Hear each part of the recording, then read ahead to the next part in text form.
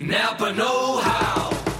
There are lots of amazing cars on the road, but perhaps none more amazing than the paid-off car. It may not be pretty, but the price is right. Heck, if you keep that thing running, it'll actually start paying you. Because with Napa Rewards, for every $100 you spend, you'll get $5 off. So keep your car running longer, stronger with Napa Rewards and watch the savings start rolling in.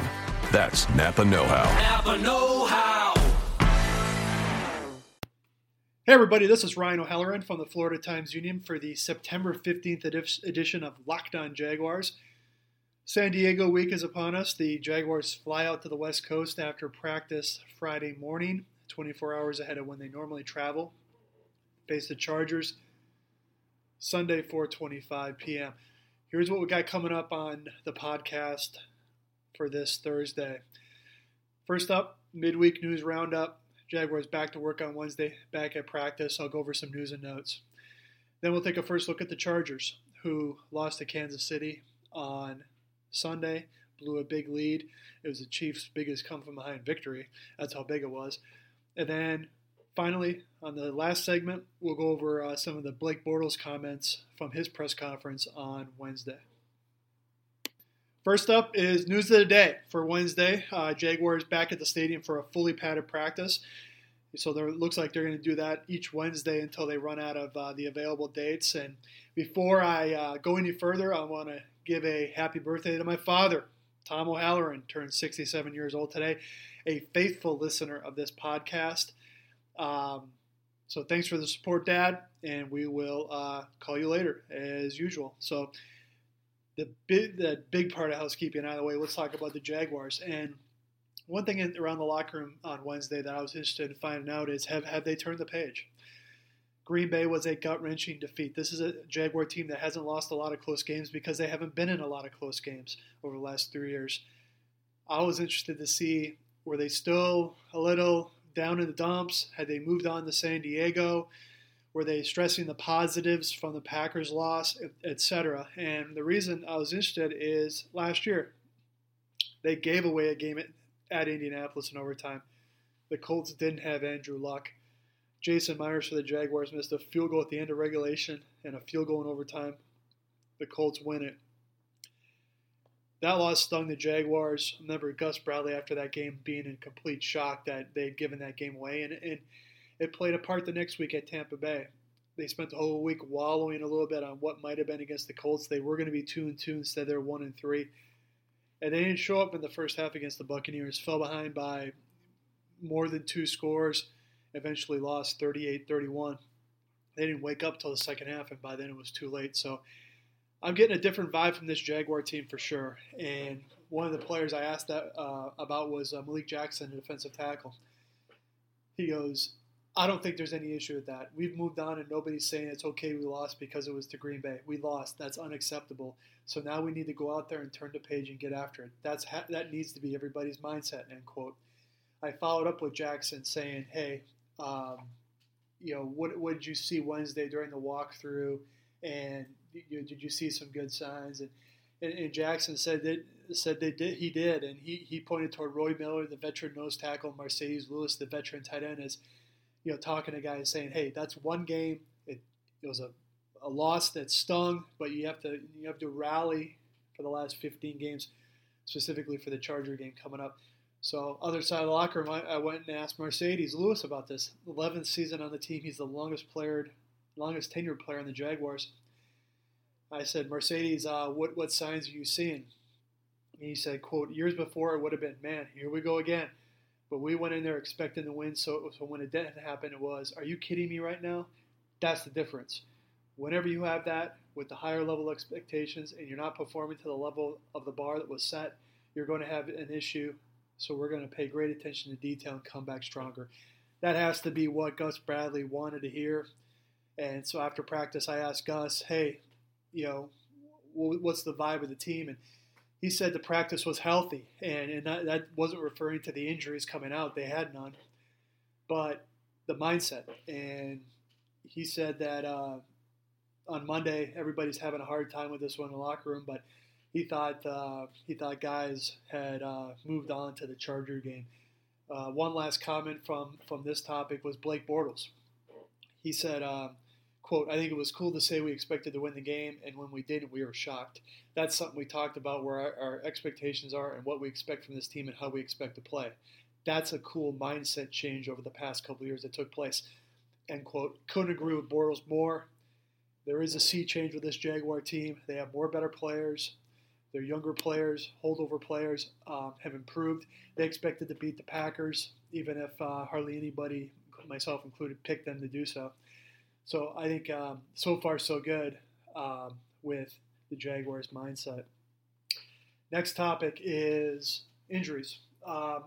Jaguars are in decent shape.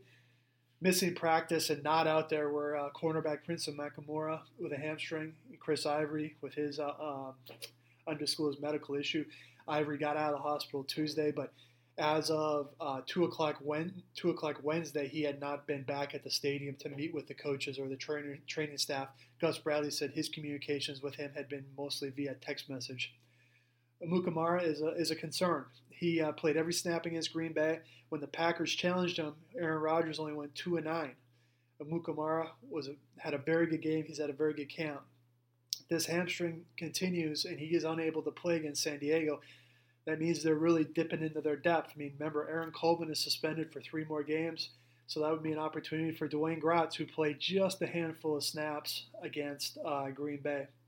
The other rest of the injuries, good news on Jalen Ramsey with an ankle, Julius Thomas with an ankle. They're both full participants. A new injury, right tackle Jeremy Parnell, groin. He did limited work during the full padded practice. So Jaguars are in decent shape. San Diego sent out their report. They had Joey Bosa, the rookie first-round pick, not practicing with a hamstring. Saw some reports out of San Diego that Bosa isn't expected to play Sunday because he hasn't gone through a full padded practice yet. And really, none of this should be surprising after his holdout. You get back into camp, those soft tissue injuries flare up because it's a young guy trying to make a point, and he does too much, and he overexerts himself, and he has to start back from scratch. And more and more, it looks like this year for Bosa is this going to be a situational role as a defensive end.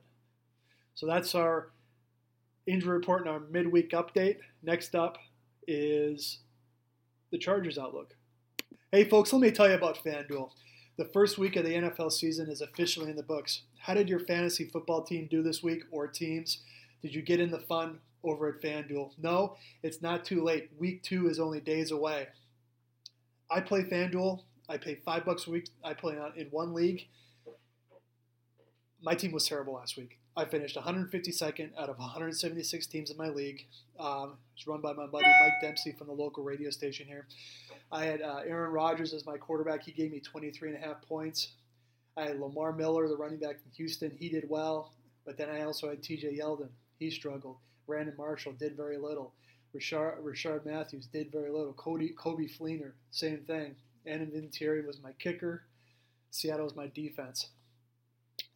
I got to do better in week 2, so I'm going to put my mind to it and get into this, get into my team a little bit when I get to the stadium in San Diego on Sunday. FanDuel, fantasy football for everyday fans. New contests starting every week. No busted seasons. Just pick a contest, choose your team, and watch your score real time. I do it when I'm covering a Jaguar game. I check my team at halftime during the 12-minute halftime session, and then when I'm done writing at night, I see how my team did. New this year, upgraded experience at FanDuel. Get even more contest variety. Try beginner contests for new players only. Settle a score with a friend in a head-to-head contest. Try a 50-50 contest where the top half wins cash. Play in larger tournaments for even more excitement. Or play for $1. Choices for every budget out there.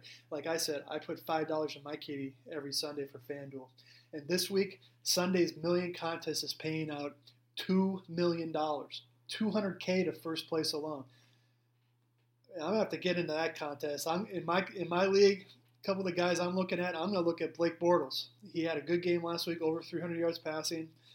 As for running backs, I like what DeAngelo Williams did for Pittsburgh. I bet the Steelers try and pound it on a short week. As for the defense, I'm going to stick with Seattle. They play at the Rams, and anybody who watched that Monday night game knows the Rams are impotent on offense. So FanDuel have all the fantasy football has to offer. FanDuel be sports rich.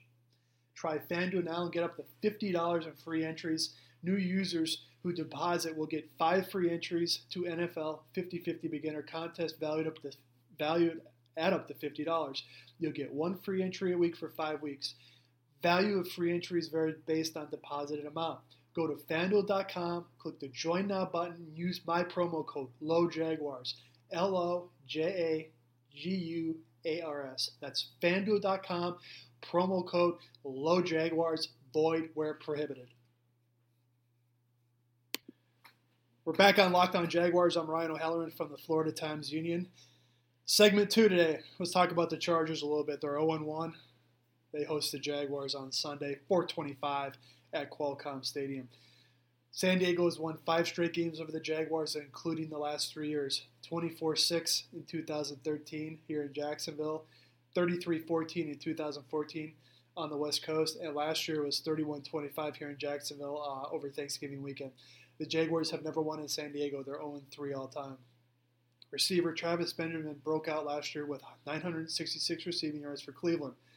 Signed to be a number 2 behind Keenan Allen for San Diego, who will be thrust into the top spot after Allen's season-ending knee injury last week against Kansas City. Tight end Antonio Gates, 36 years old. I think he's a future Hall of Famer. He is one of the all-time greats at the tight end position. He ranks 3rd in catches, 947, 3rd in receiving yards, 10,664, and 2nd in touchdowns, 104. Touchdowns, he needs 8 to become the all-time leader, overtaking Tony Gonzalez. In catches and receiving yards, he trails Gonzalez and Jason Witten from the Dallas Cowboys. On defense, cornerback Jason Verrett, he's played at a first-round level. He was drafted number 25 in 2014, but had an injury-filled first year. Last year, he played 14 games and had 3 interceptions and 12 pass breakups during a Pro Bowl nod. He started this year by intercepting Chiefs quarterback Alex Smith last week. Lastly, Joey Bosa, we talked a little bit about that in the first segment. Not expected to play with a hamstring injury.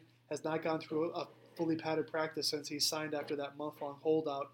And really, it wasn't a holdout because he was unsigned.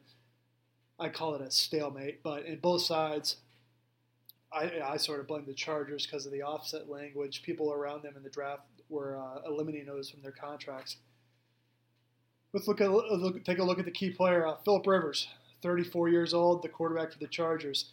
92-69 record in the regular season as a starter. More than 41,000 passing yards, are ranked 14th all time. But that means he's still 2 spots behind Charger great Dan Fouts. Rivers has a current streak of 8 straight years of at least 25 touchdown passes. That's the 3rd longest such streak in league history. Rivers' 282 touchdowns are 11th in NFL history, and he has started 161 straight games. He has never missed a game since taking over the spot to start the 2006 season when Drew Brees was allowed to walk in free agency to New Orleans. I asked Rivers on a conference call with the Jacksonville media on Wednesday, how do you replace Keenan Allen? And he said, quote, I think he's a top 10 guy in this league, so I don't know if you can replace him. On the flip side of that, I have a great deal of confidence in these other receivers.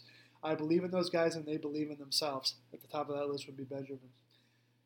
Rivers has sliced and diced this Jaguar defense throughout his career. His passer rating against the Jags of 116 is the 2nd highest of any opponent in his career. Houston's at 119.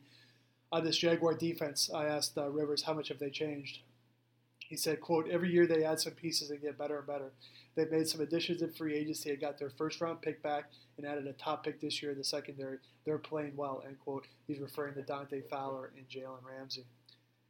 Next up was Mike McCoy. He talked to 4 of us in the Jacksonville media who hung around an extra 2 hours after practice on Wednesday. McCoy's in his 4th year as the Chargers coach and has a 22-27 career record in the regular season. San Diego went 9-7 in his first 2 years, including a playoff berth and a playoff win in 2013, but was 4-12 last year. McCoy is a John Fox disciple, worked for him in Carolina for 9 years, and then followed him to Denver for 4 years. And Jacksonville fans who are also Tim Tebow fans will know that Mike McCoy was Tebow's offensive coordinator in Denver and got him to the playoffs and coaxed Tebow into some winning performances. This past offseason, McCoy wiped out half of his on-field coaching staff, 8 guys. That means 8 newcomers, including linebackers coach Bob Babich, who is the Jaguars defensive coordinator from 2013 to 2015.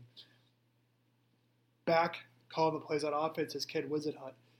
He served as San Diego's coordinator in 2013 before leaving to be Tennessee's coach for a year and a half, and he was fired last year by the Titans.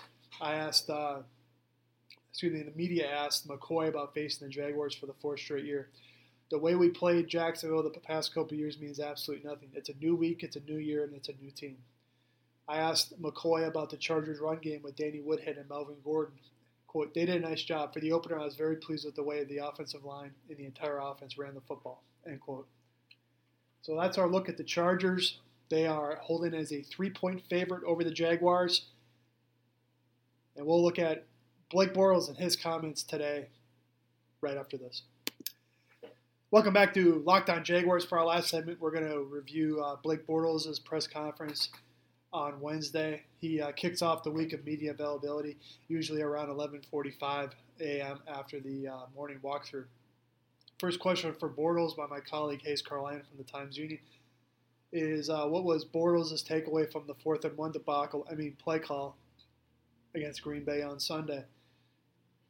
Bortles said, quote, we had the opportunity to execute it and didn't. I think for me it's kind of looking back and seeing all the plays that could have prevented us from being in that position.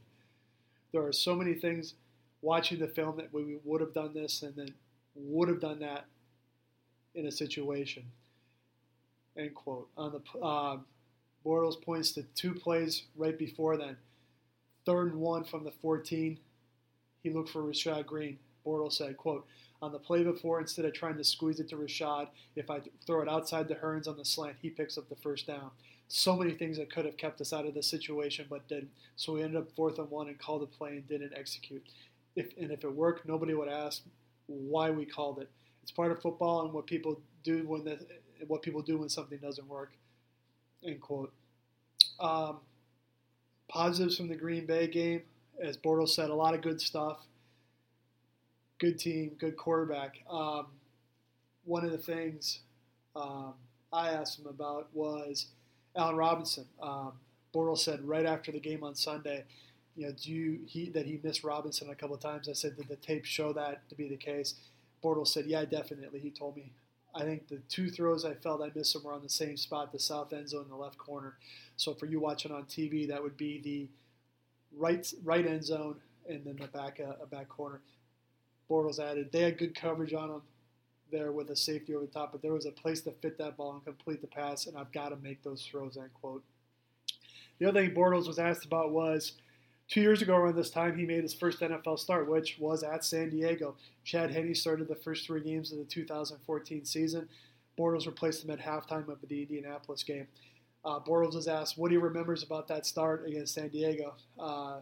Bortles laughed and said, quote, the first throw of the game, I threw about 15 feet over A-Rob's head. Besides that, not a whole lot. I think it's good to go back and obviously watch the game from last year and take a peek from the game 2 years ago just to see how guys play and stuff like that. But it seems like forever ago, end quote. Boy, does it ever. I mean, the head coach is the same, the quarterback is the same, but on Sunday against the Chargers, Bortles will have a new running back, right tackle, right guard, left tackle, starting tight end, and number 3 receiver. So that's how many bodies. I mean, it's Allen Robinson, Allen Hearns, Marcedes Lewis, Brandon Linder. Luke Jokel's playing a different position, and so is Linder. So that shows you the kind of turnover. He was asked about his progress. Chargers the first start. Chargers last year in November. Now the Chargers now at different stages of his career. And he says, I think it's cool to see how much as a team we've grown, obviously individually, but as a team, how much we've grown really over the 3 years that we're going to be playing them. It's cool to sit there and go through schematically how we're going to attack them and what ways we're going to be different this year. What are we going to take from last year that we thought worked well and stuff like that. So that was the comments from Blake Bortles. I think he's going to have a big game on Sunday. San Diego plays a lot of their coverage. They want to prevent the over-the-top throw. When I asked Bortles about that, he said, well, Kansas City is sort of an intermediate passing game anyways. The Jaguars are going to try and stretch the field. They're going to try and challenge Dwight Lowry, the free safety, who was here with the Jaguars in the first year of Gus's tenure before he had a concussion. So they know Lowry. They know where to attack him. Jason Verrett's a very good corner. I would expect him to maybe follow Allen Robinson around. But I think this is a good test for the Jaguars' passing game because I think the San Diego's got a good secondary, and the Jaguars believe they can throw on anybody. Where I think they'll be able to do that is the tight end position. I mean, Marcedes Lewis and Julius Thomas had very good games against Green Bay, and San Diego's linebackers look like they struggled in coverage against tight ends and running backs against Kansas City. That should be a green light for Bortles to get some matchups he likes. Julius Thomas in the slot against the linebacker, to me, that's easy pickings. So, I think they're going to be able to move the ball. I think this will be a high-scoring game again. We'll make an official pick on Friday's podcast. That's the wrap-up from the goings-on at Everbank Field with the Jaguars on Wednesday. I'll be back with one more podcast this week, Friday, where we look at the matchups. Well, Friday, 4 downs, and I'll make a prediction before heading out to San Diego to cover the Jaguars and the Chargers. I'm Ryan O'Halloran for the Florida Times-Union. This has been Locked On Jaguars. Is democracy in danger or decline? Condoleezza Rice, William Galston, and Carlos Gutierrez and others take on this question in the fall edition of The Catalyst, a journal of ideas from the Bush Institute. Surveys show Americans place less trust in institutions like the media and business. Others contend America has faced far more challenging periods and emerged strong. Leading policymakers, Bush Institute experts, and respected journalists take on this debate. Read about it at bushcenter.org/catalyst.